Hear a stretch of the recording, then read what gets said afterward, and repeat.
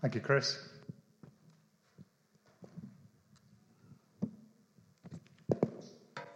You see, I have technology and paper, and it's not because I don't trust technology, it's my use of technology that I don't trust, so we should be good. So good morning, everybody. It's great to see you again. It's the first time that I've been in the church since it opened up after lockdown, and it's lovely to see you, well, your eyes and your hair, anyway, and Alid, your eyes.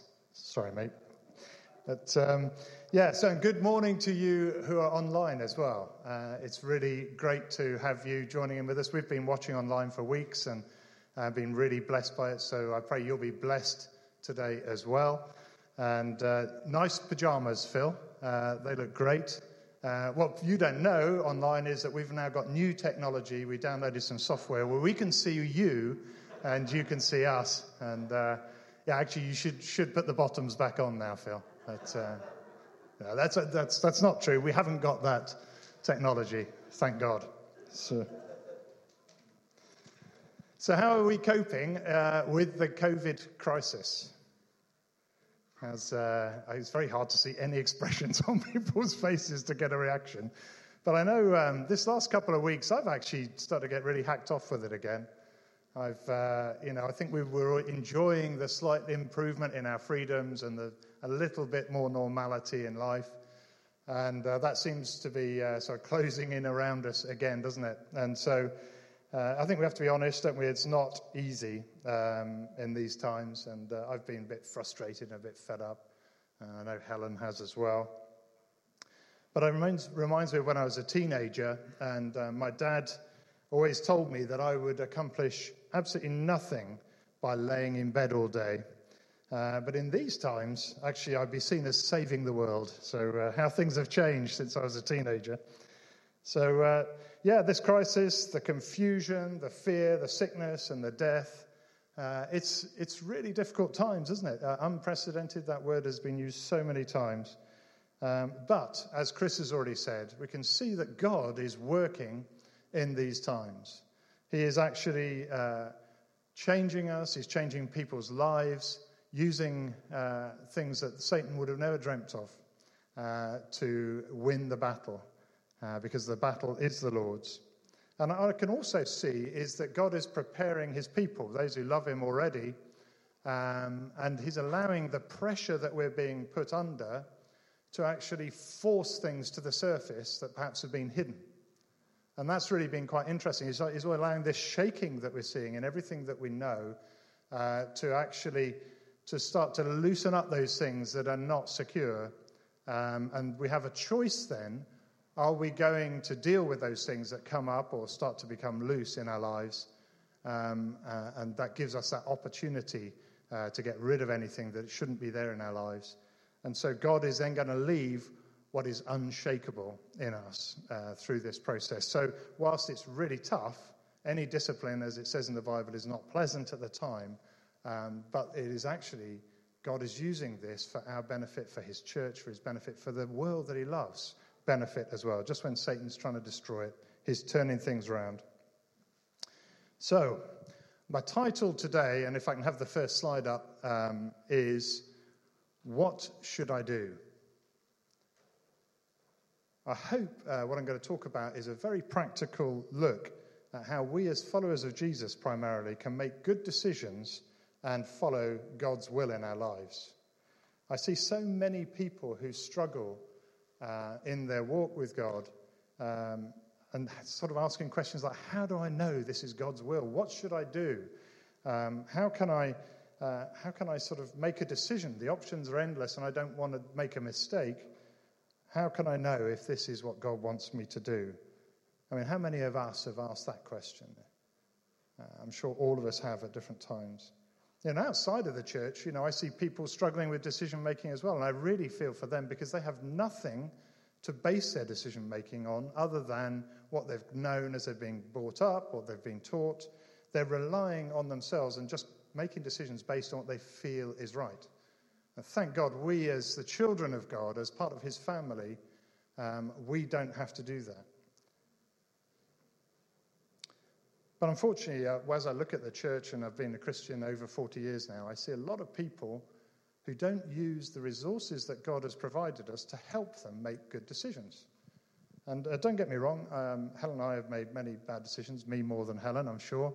But over the years, we've got a bit better at decision making. So what I want to talk about today is some very simple steps that can help us make good decisions. You know, some of those decisions are pretty obvious and very easy. So I want you to imagine that you are driving on a country lane in the UK and through the mountains of Wales, as we all love to do in this area. But on this particular road, there's a sheer drop on the left, and there's a sharp right-hand turn straight ahead. Now, you do not need to agonize very long or seek God's will or get on your knees to say, should I turn right or keep going, do you? That decision is very plain and simple and easy to see. Although I can see there's a couple of you actually looking quite puzzled. You probably never thought of that before. So, yeah, it is just turn right. It's very straightforward. So there are some decisions very obvious. We don't really have any choice. So that's easy. But there are many others that are much, much harder for us. These are much more sort of long-term impact type decisions. And things like, what subjects should I choose in my education? What career or what jobs should I be working in? Should I go out with this person? Or even more, should I marry this person? These are tough decisions and very important decisions to make. What church should I attend if you're a Christian? Where should I live? Should I go to Africa and feed starving children? And there's so many of these things that we come across in life that are quite difficult for us to be able to make decisions on. And so we need some things to help us in those decision-making processes, to find out what God's will really is for us. It can be so confusing. So I don't know, how many people here, put your hand up, you're not allowed to speak, obviously, otherwise we have to shoot you. But how many of you know Where's Wally books? Yeah, quite a few know Where's Wally. Well, if you don't know the books, it's basically a cartoon book, and you have a particular character, Wally, who's dressed in a particular way, and he is somewhere on each page. And you have to find Wally as you go through each page, and it's a sort of the game is to find Wally, because it's very hard to actually find him on each page, and some pages are much more difficult than others. And it can be really confusing and frustrating to find Wally when you look at these, because you don't know where to begin. And it's especially frustrating when you're not as good at finding Wally as your 5-year-old grandson, who can do it in a flash.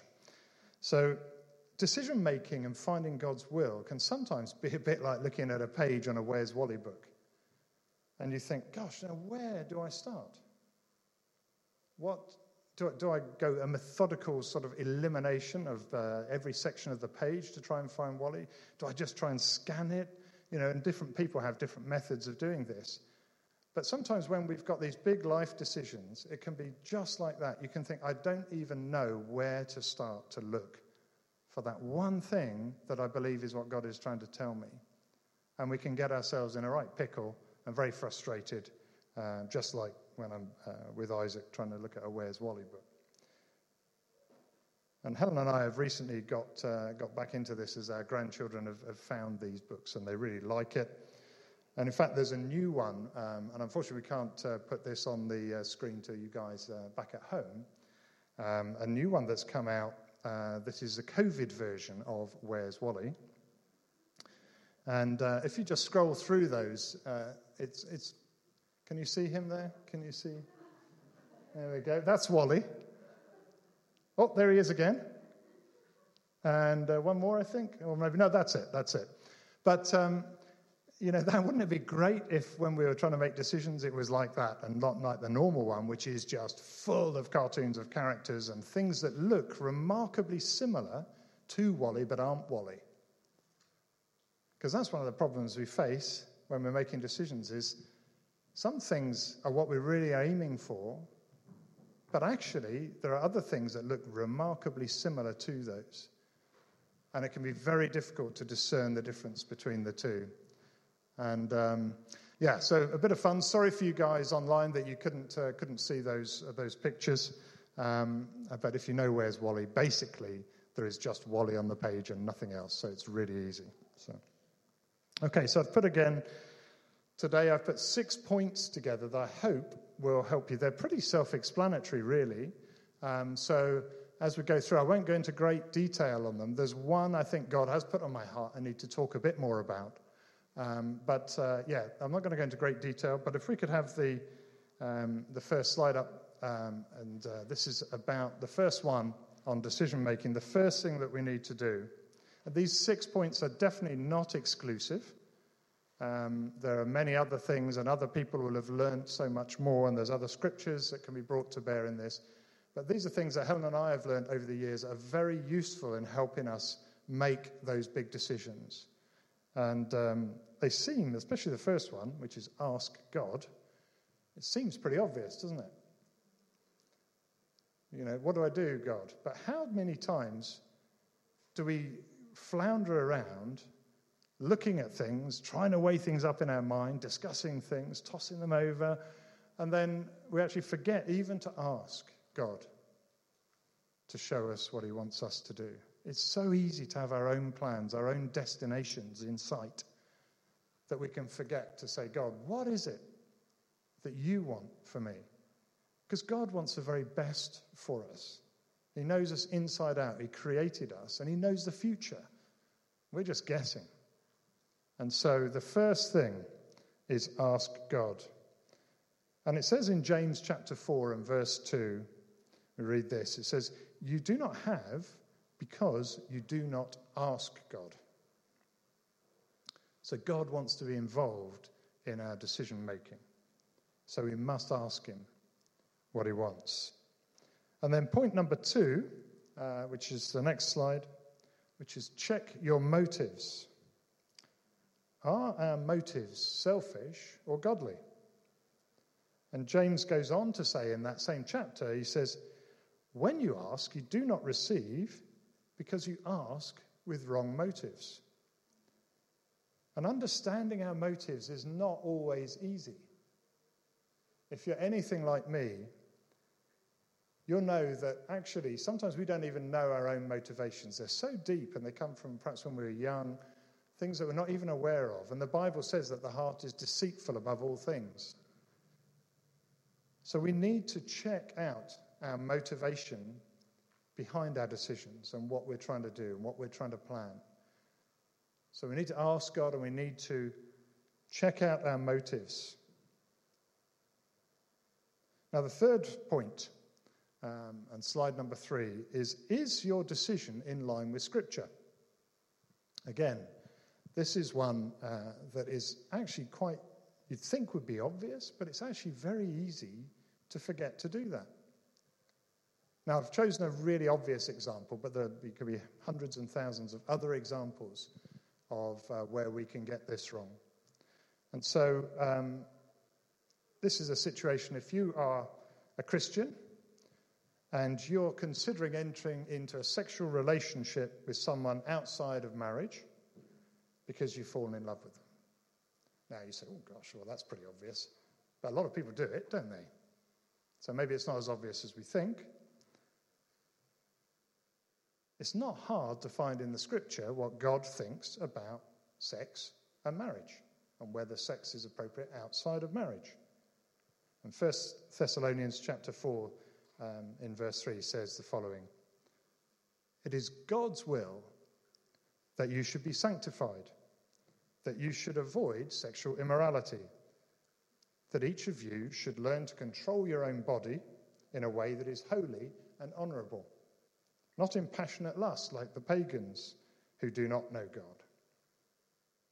So there's a really obvious example of God's will shown in Scripture for our lives. So there are some things we don't even really need to sort of prevaricate on and think about, because God tells us very clearly, do not murder would be another one, wouldn't it? It's, you might want to kill somebody, but you only have to look at God's word, and it's very, very clear, do not kill people. That's not our job, no matter how frustrating they are, even in COVID.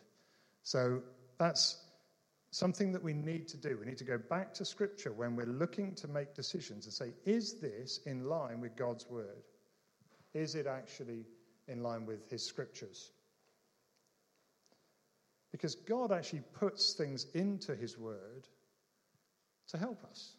He's not like there to stop us having fun. He's not there to make our lives difficult. He puts those in there because he created us. He knows how we're made because he wants the best for us. So if we follow his guidance and his guidelines, we won't get hurt so much and we won't hurt other people so much. And that's why he gives us those guidance points. So point number 4, and this one, is to check out your plans and your decisions with other people.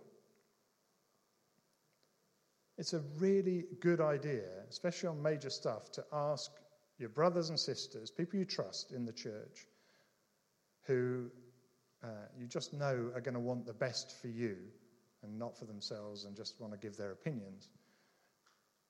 Say, what do you think? This is what I'm considering. This is what I'm feeling I should do. What do you think? Because if they care for you, they will only give you good advice.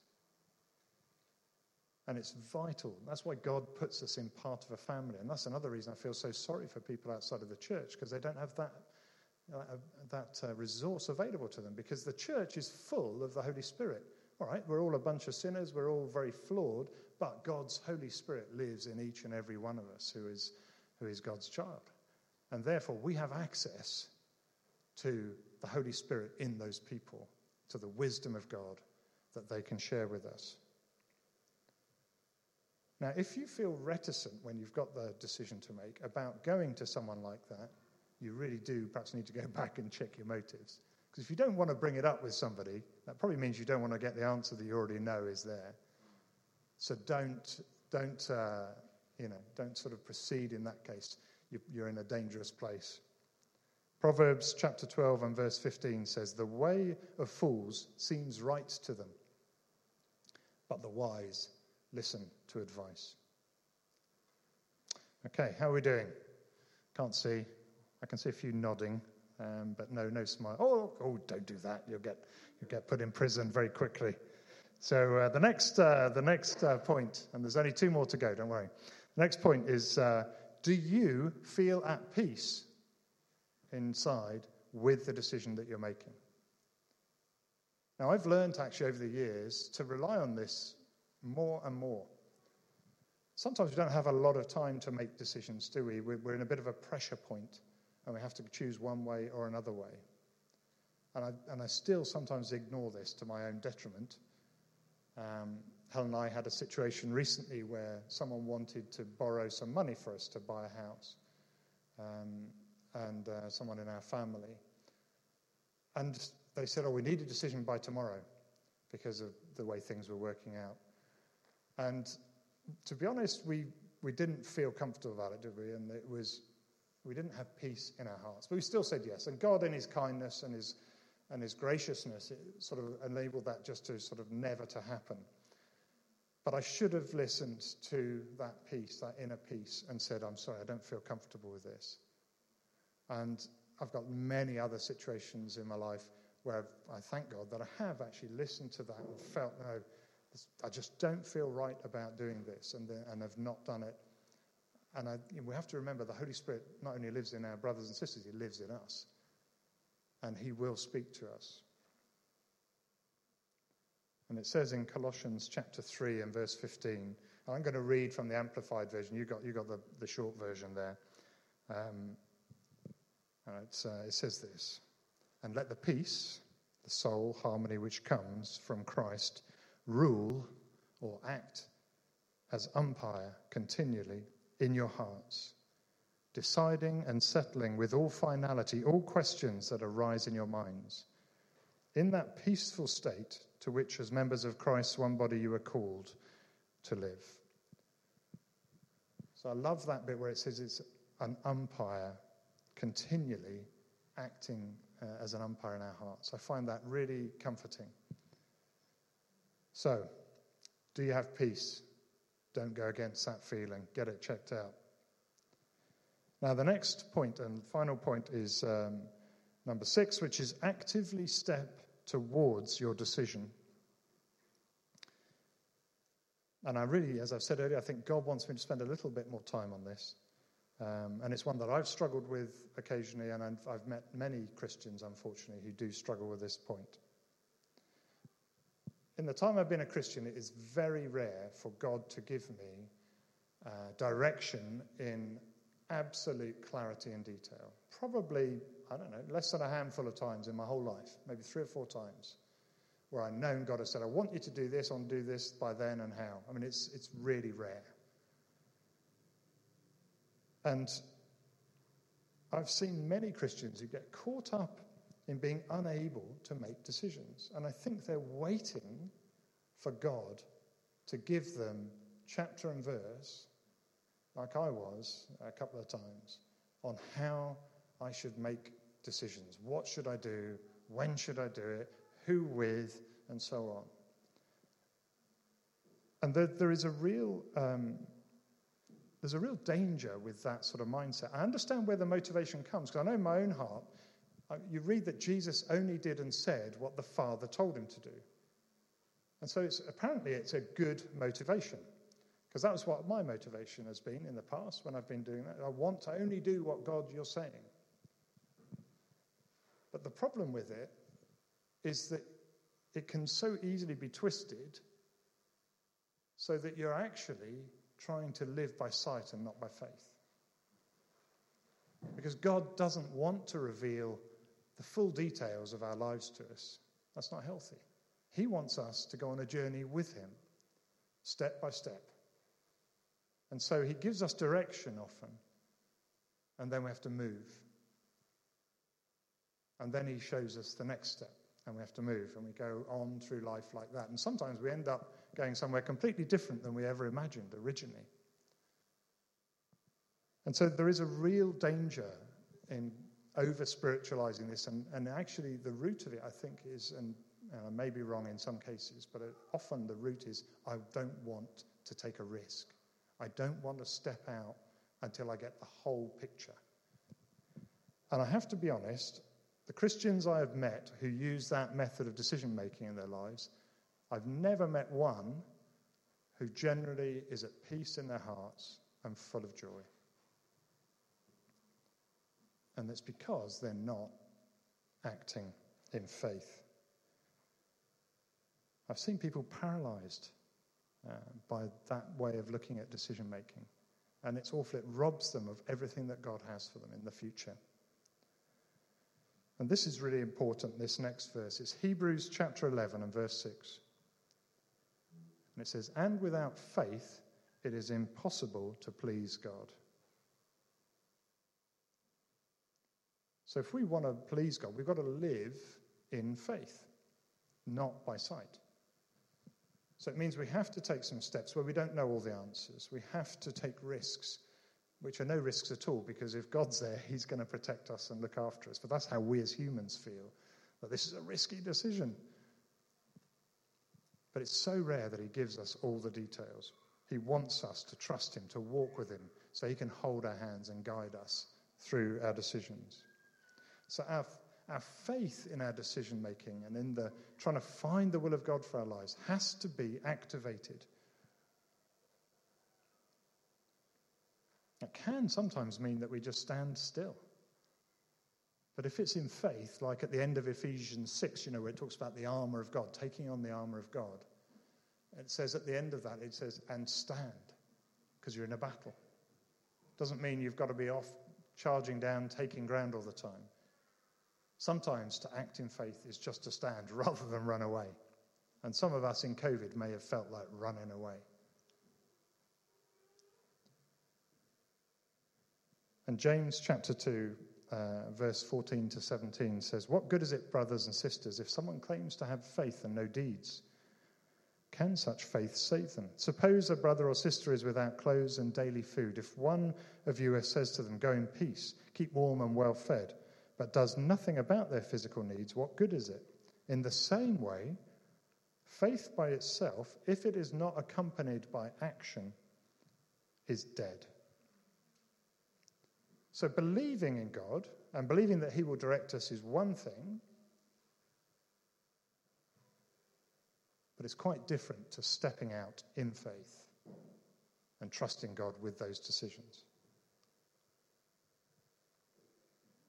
So if you go through those 6 points, perhaps we can have all 6 of them up on the slide.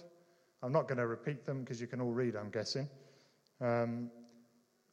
Go through that process. It will help you in those big decisions. It will help you to sanity check, to double check, is this in God's will? But at the end of it, even going on those first 5 points, you still have to take a step. Don't be paralyzed. Don't wait till you have all the details. Take a step, because our God is able to direct us. When Helen and I do this, we quite often pray when we've got decisions, Lord, we think this is the right way. We've gone through all those things, checked it out, looked at Scripture, feel it's right, all those things, have peace. Then we say, Lord, we're going this way. If we're wrong, shut the doors. And if it's right, may the door fling wide open so we can walk right through it. Because I do have faith in God that he can stop us when our heart's right and we're trying to do the right thing to direct our path. Psalm 119, verse 105 says, your word is a lamp for my feet, a light on my path. Very famous scripture. But I tell you what, if you're standing still, you don't really need a lamp because you're not going anywhere. You only need a light or a lamp if you're taking steps forward.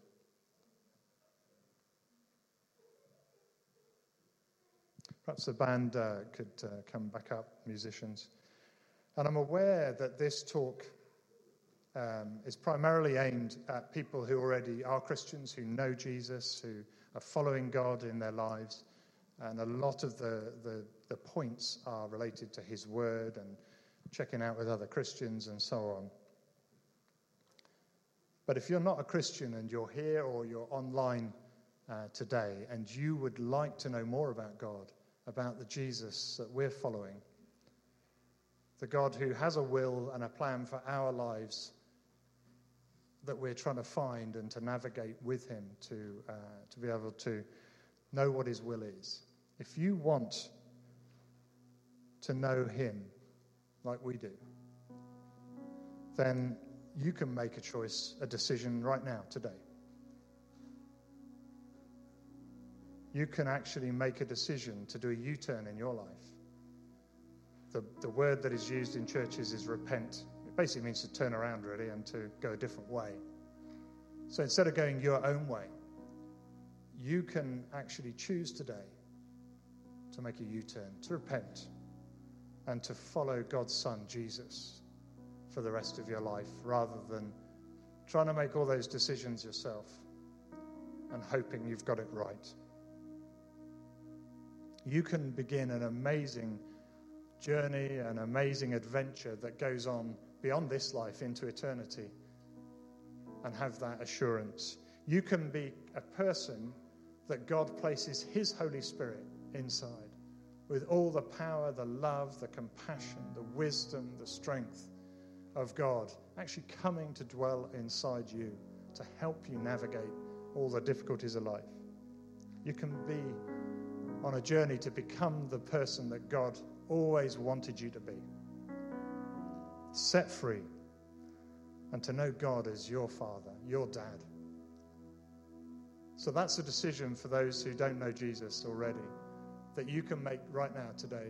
Wherever you are, you can do this. And I'm just going to say a prayer if you'd like to do that, that if you say yourself, then your life will turn around and you can begin to explore the plan that God has for your life, in this life and in eternity. So let's just close our eyes and pray that if anyone is hearing this and the Holy Spirit is touching them, that they will have the courage to respond and take that active step, as I was discussing, forwards in faith. Lord Jesus, I choose to follow you now rather than going in my own direction. I am so sorry for the things that I've done in my life that are not pleasing to you. And I ask you to forgive me. Please fill me with your Holy Spirit to help me in my new life with you. Guide my every step as I now walk with you. Amen. Rob, if you want to come up, and we'll finish with some worship.